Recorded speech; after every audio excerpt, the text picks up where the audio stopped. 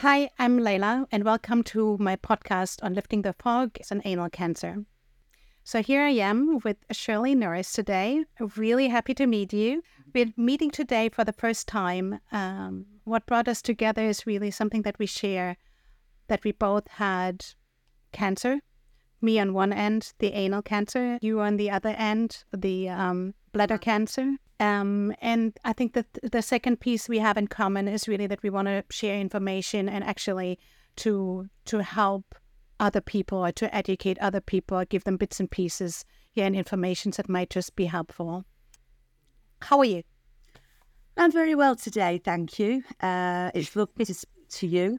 I think the type of cancers that you and I have got can sort of be perceived as a dirty cancer. You know, breast is all pink and fluffy and beautiful, and we'll all go on little walks around the park and wear our pink ribbons. You know, what do I wear for bladder cancer? You know, a pea orange colour, no one wants to know. You know, anal cancer, you know, oh wow, lots of people don't even know that exists. Yes. Especially, I think women with these sorts of cancers, bladder, anal, etc., can be overlooked because they're perceived in the past to either not affect women or to be an old man's disease. And in fact, neither are true. Anyone can get any of these cancers at any age. And I mean, a lot younger than I, you know. So I think that's something that we always need to be mindful of. I never ever used to think of cancer when I had a problem. It was the last thing on my mind. Now it's the first. So I always make sure that I'm educated. And I think that's a big thing that we need to get across today, is about educating people and for the patient, the individual, to be their own advocate and not to be afraid to speak up, ask questions. Change doctors. At the end of the day, they are working on your behalf.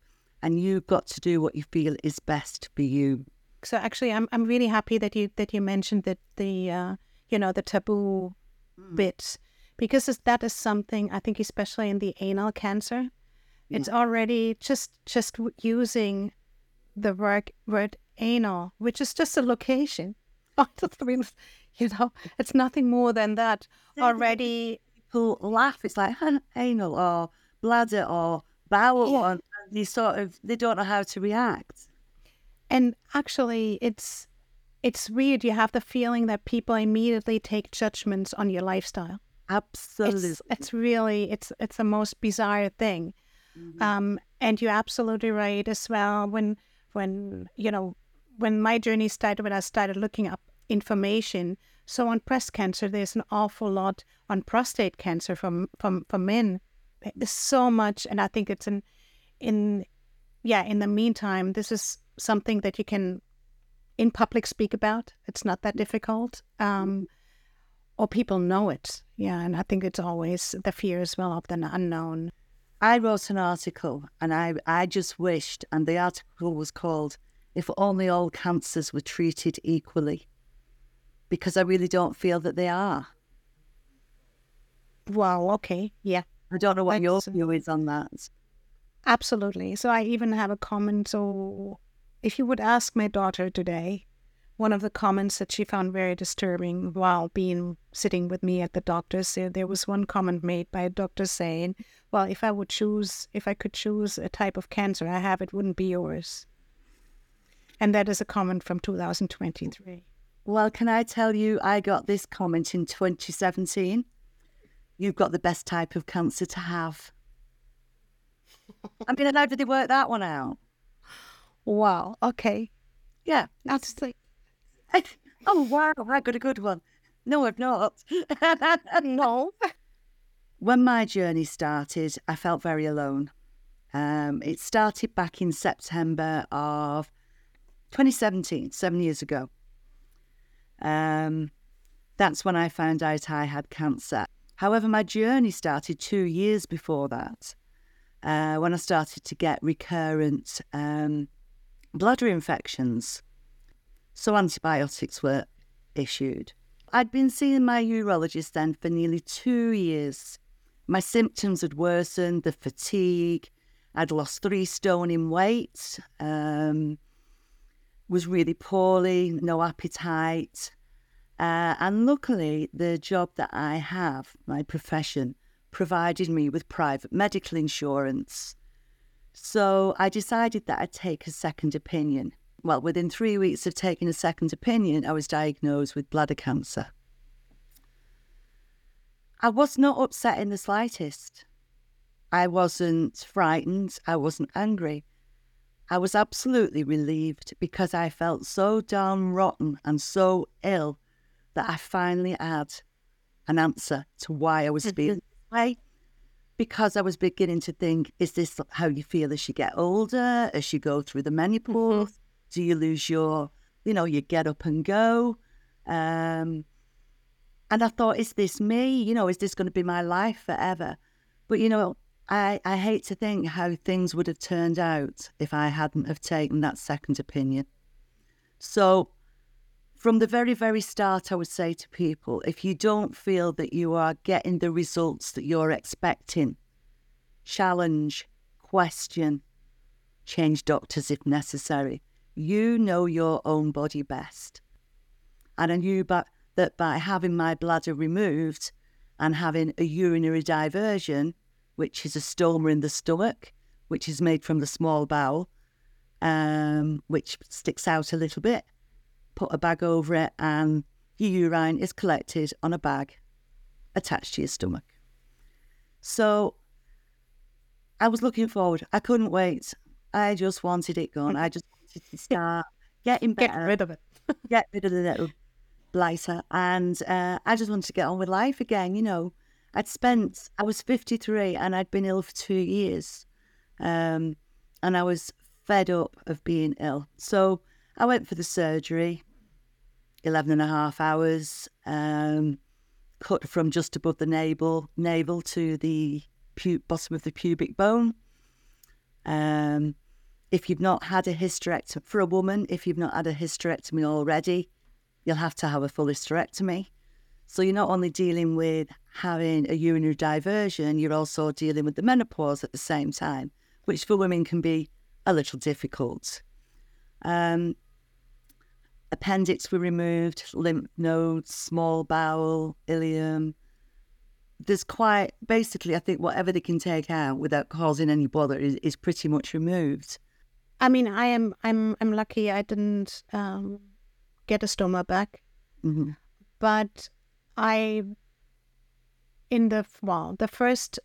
doctor who told me I have a stage 3 cancer, who wanted to proceed fairly fast, he actually said, okay, the first thing we have to do is get you a stoma, which is the same just for at the other end, no, as a bag. Yes. So I remember the stoma nurse kind of like saying, okay, so no matter if you go for a second opinion or not, but let's try it. Where it would be placed. So there was a little bit I was honestly, I was completely overwhelmed, no, at that point. But it was kind of like measuring, okay, where would you have your pens usually, to where would they go, and then they would kind of like draw this little dot. It's the same, yeah. Is there, and that's just out of interest, is there kind of like a say that you can have and have this exit a lot higher, a little lower, or at a place it different so that it accommodates better certain things that you wear? Or yeah, I think what happened was I had to sit in my underwear, my bra and knickers, on a chair, just sat normally, and look at where the natural folds of your stomach sort of hang out. So that's because you don't want it in a dip. You want it on a firm piece of stomach, really, so that you can create a flat surface so that the bag will... If the back ends it. Yeah. Okay. So although, they will make a mark of where they would like to put it, in reality, it might not actually... It may differ by a couple of millimetres, a centimetre. It depends on your surgeon and how he has to deal with things. So a mark is made for a preferred spot, most of the time it happens there or thereabout, but be prepared that it could move more than you thought, depending on what the surgeon finds. So I think with the bag, so at least for me, when I was told I might have a bag, one of my first scary thoughts was like, but how will I have a social life? Will I dare to have a social life? Did you have that too? Yeah, it's scary. You're going out and you are reliant on a plaster and a plastic bag. That's basically what it is. Stuck to your stomach to hold your pee long enough for you to find a toilet whilst you're out to empty it. So whenever I go somewhere, the first thing I look for is toilets. So when I go in, I've got to empty. When I come out, I've got to empty. It's always there on your mind. It's a completely different way of life. However, you know, if you're on holiday, you can go and pee behind a bush with the blokes, you know, and stand up and see how high you can get it up the wall. Have a little fun as well. Okay, so you have some little advantages there. No. Yeah. No dirty toilets to sit on. Then you got rid of the cancer, which is great. No. Yes, the cancer. But then after the surgery, so as you were actually clear before the surgery, this is what you want to do, because to just get rid of it. Was it then after actually, was there anything where you had kind of like struggle to deal with? Absolutely. I'd recovered from surgery. I'd got my changing of bag routine into a habit. I wasn't experiencing as many leaks. And things were on the up. And then I realised I had thrush. So I needed to get some Canesten, some cream, some pessary, something to get rid of this thrush. So I spoke to my doctor and she prescribed some pessaries. So thinking no more about it, had a shower, lay on the bed, went to insert the pessary. Didn't go in. I couldn't push it in. There was something stopping it going in. Okay. And I was terrified. I thought, have I got another tumour? What's going on here? So obviously I had to sort of examine myself, and don't be afraid. You have to examine yourself sometimes.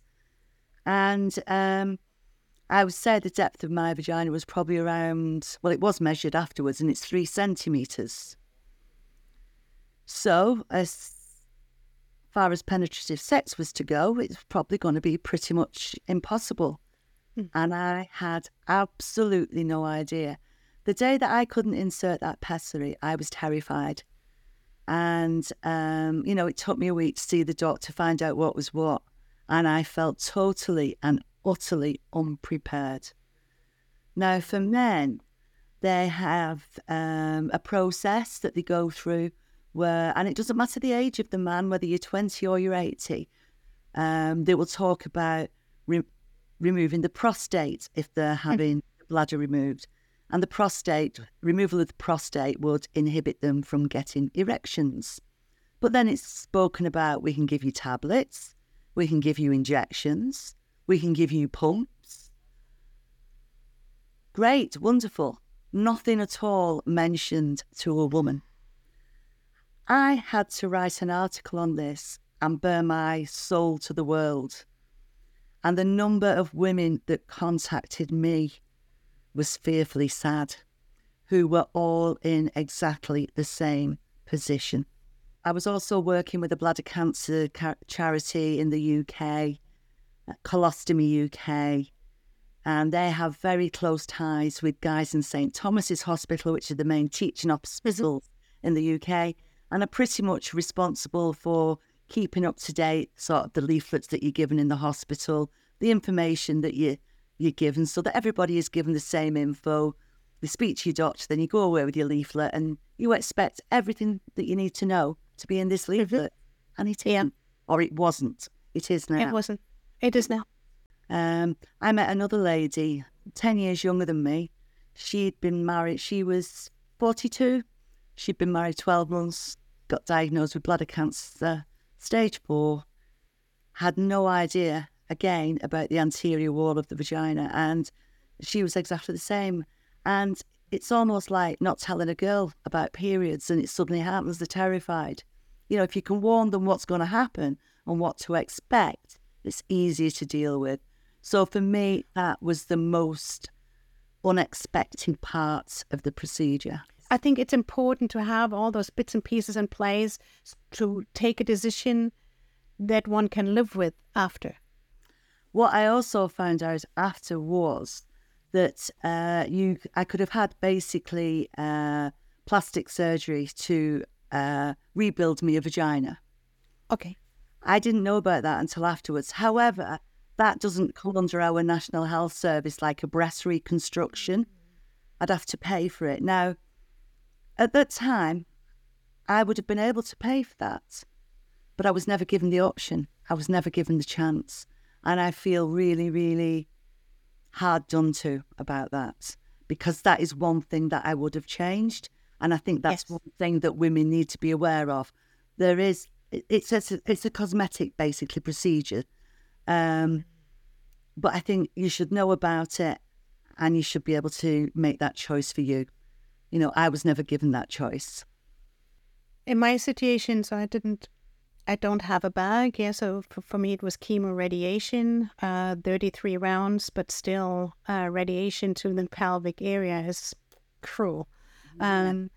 So as well, menopause started, which was quite a thing.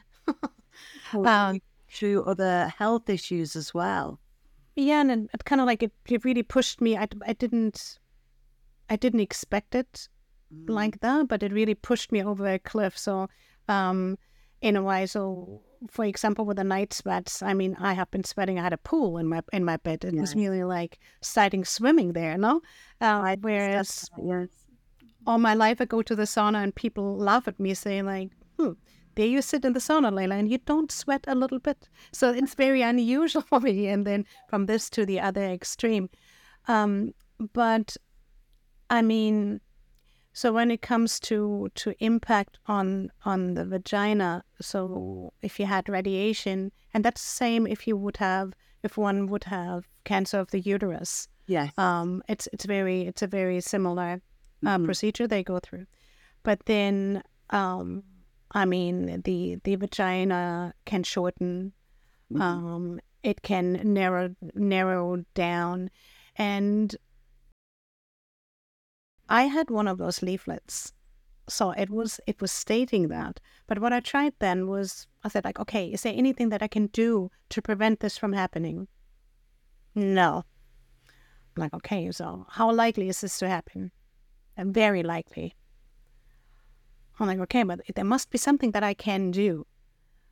No, and we're gonna deal with stuff when it occurs. So actually, they didn't even, so there was nothing given that you could start with. And actually, by my own research as well, there is many things in the meantime that can be done afterwards, like laser treatments or it's called PRP, I think, where blood plasma is created. And injected back into the vagina area in order to make the kind of mucosa cells to grow again, at least to a certain degree in the laser for flexibility, so that it can expand again. But nobody. So this is private paid as well. Mm-hmm. And actually, when I remember I asked the doctor, is there anything I can do after? And literally she said, there is nothing. And between nothing and something, I mean, even if it's just a laser treatment, that's a big, big difference. Yeah, and it is. Yeah. I also asked, is there anything that I can do to aid my recovery? And in retrospect, here in the UK, if women are wanting to continue with a sex life, if they've got issues with either the length or the diameter of the vagina, because either can be affected or both by the surgery, is the little eggs that you insert, and you insert one size, then the next size, and basically there's like a little vibrator, dildo, whatever you want to call it. At the end of the treatment, so the last day of radiation, I said, okay, so where are those dilators? And I mean, you can't use them then, because radiation makes skin swell up, like you have burn wounds. But what I found kind of with what I had really an issue in a way was, she said, like, yeah, but as you are now, in the shape you're in now, you can't use those right now. I'm like, okay, still I want to have them. Yes. Because I want to use them when I feel comfortable using them. Mm-hmm. Yeah, but I can give them to you in 6 weeks, which made no sense to me, because if you're looking at, for example, at surgeries, if you want to have a sex change and a vagina is artificially created, the dilation starts as soon as possible. Exactly, as soon as you feel comfortable. Yeah, and so for me, for example, 1 week after I ended the radiation treatment, I started with a dilation. Mm-hmm. Was very early. Yes. But I felt... A very close friend of mine, who also is a great advocate for the bladder cancer community, she's stage 4, she's terminal, and she was given a diagnosis of 2 years, and 5 years later she's still here.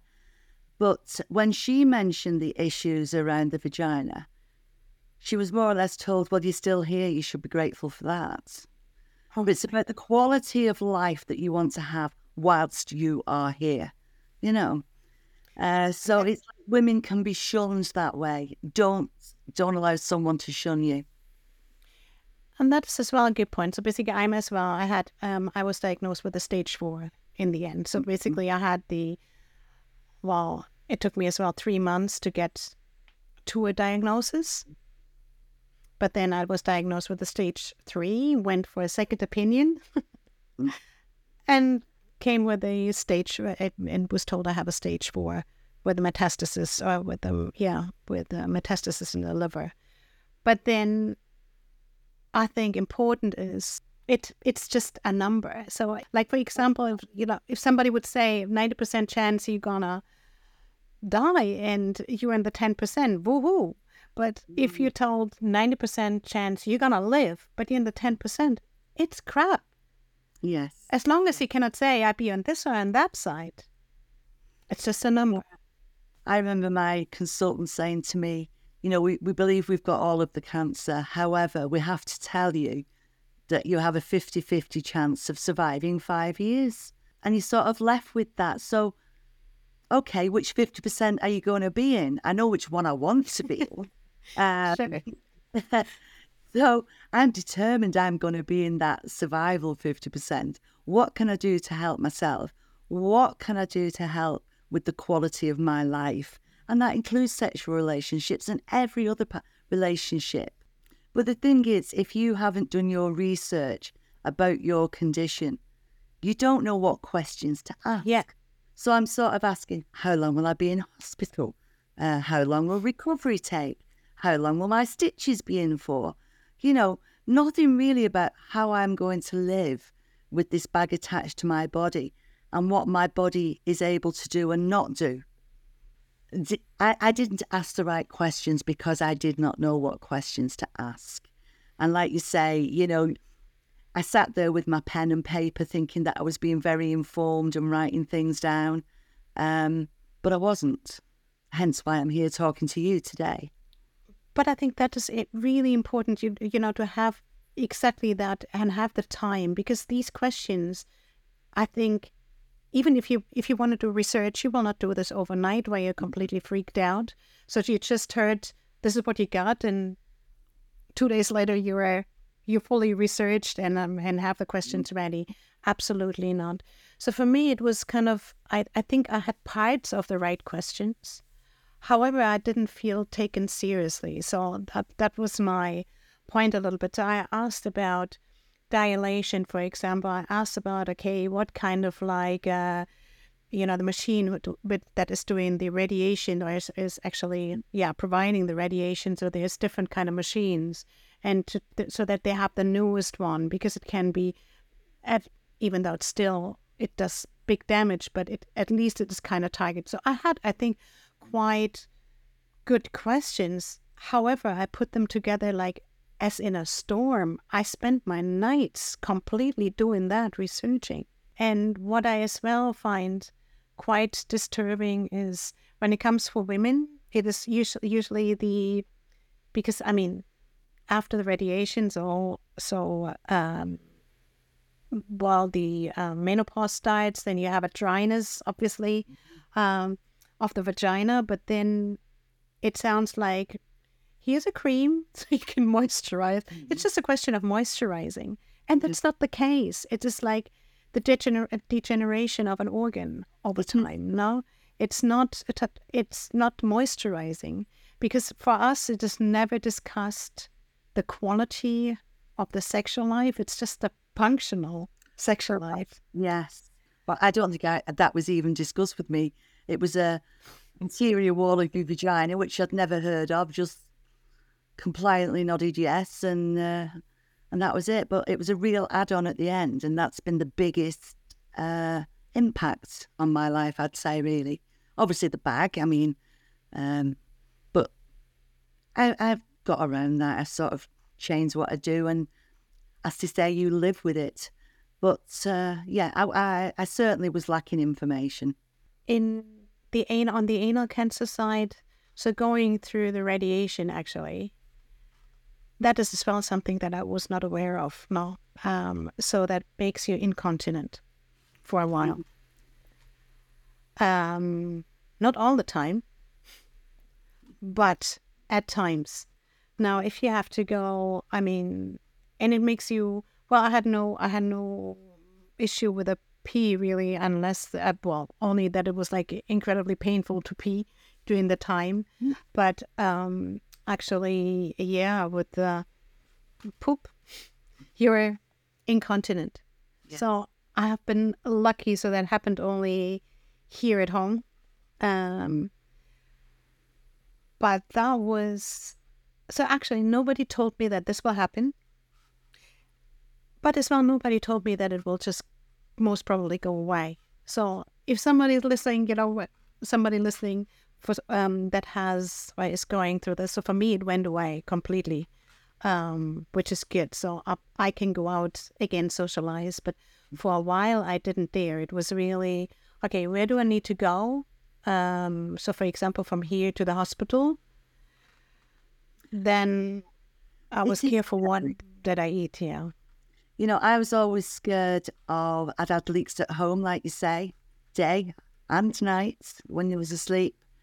And I sort of learned how to deal with that so that the bags weren't leaking, bursting, whatever you want to call it.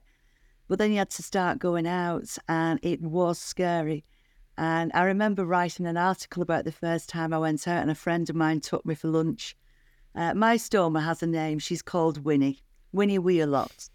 She's called. Okay. Because if something happens, I'm not responsible. It's Winnie Wheelot who's off again. Exactly. It's her. Naughty her.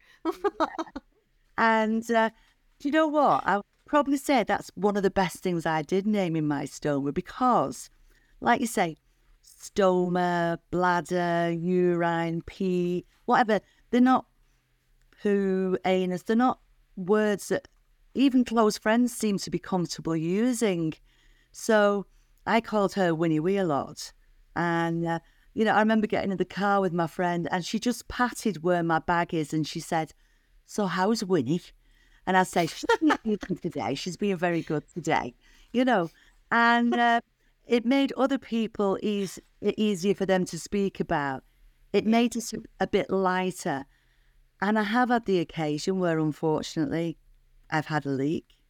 My bag burst going to the toilet on an aeroplane. So in the galley, it just went pop, and all through my clothes, all over the floor. And it was terribly embarrassing. But did you need to explain then, or did you just...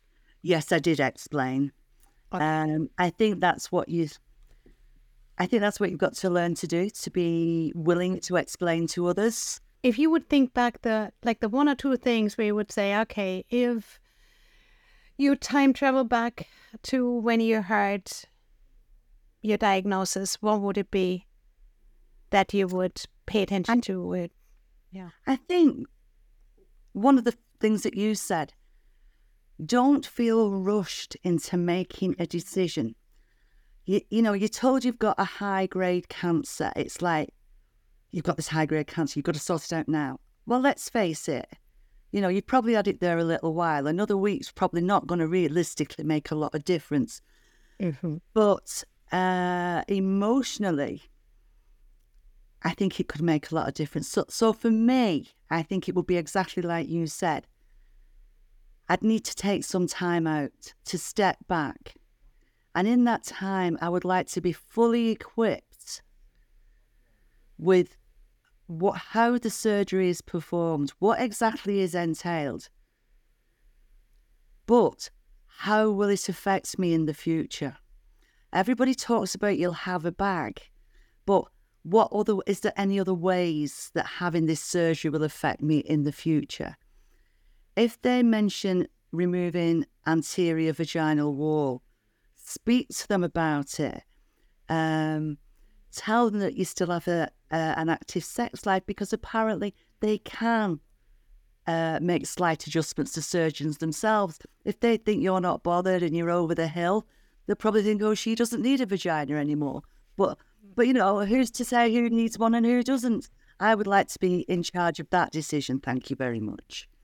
And I think one thing that really frustrates me with this is that anal cancer is something that can be easily spotted. So basically, if you have, let's say, breast cancer, no? If you want to remove it, you need to, most of the time it's a surgery, no? So now with colon cancer, with anal cancer, that can be found. If it's tiny, it can be removed without even making really a cut outside into the body. It would have been the same for me with the bladder cancer. If that had, picked up. Yes, but we feel ashamed to go and have an examination done, no? Yeah. And that is so silly, because it's, I think, one of the ways on how this can be found early and treated right away. Yeah, definitely. Early diagnosis is always key, and it's like we said again at the beginning, you know your own body. If things are not right, you don't feel you're getting the answers, just don't give in. Keep going, find someone else, different doctor, whatever it takes. Exactly, and stay on investigating. Absolutely. Make sure you've got all the information to hand. It really it resonates totally with me, because having this time, having understanding, okay, how much time do I have to get myself a bit grounded to think about things. And to your point, when even if we wouldn't have balls to ask certain questions, but to find somebody who has the balls, who can ask these questions for us, I think that as well would help. But for that, you need time. You need to find out, okay, what is it that I need? So for me, exactly the same. Yeah. Thank you so much, Shirley, for this open conversation. I think it's, so it's very, very private bits and pieces of information shared now, but thank you for that. Yeah, and thank you too. And thanks for the audience. Thank you for listening.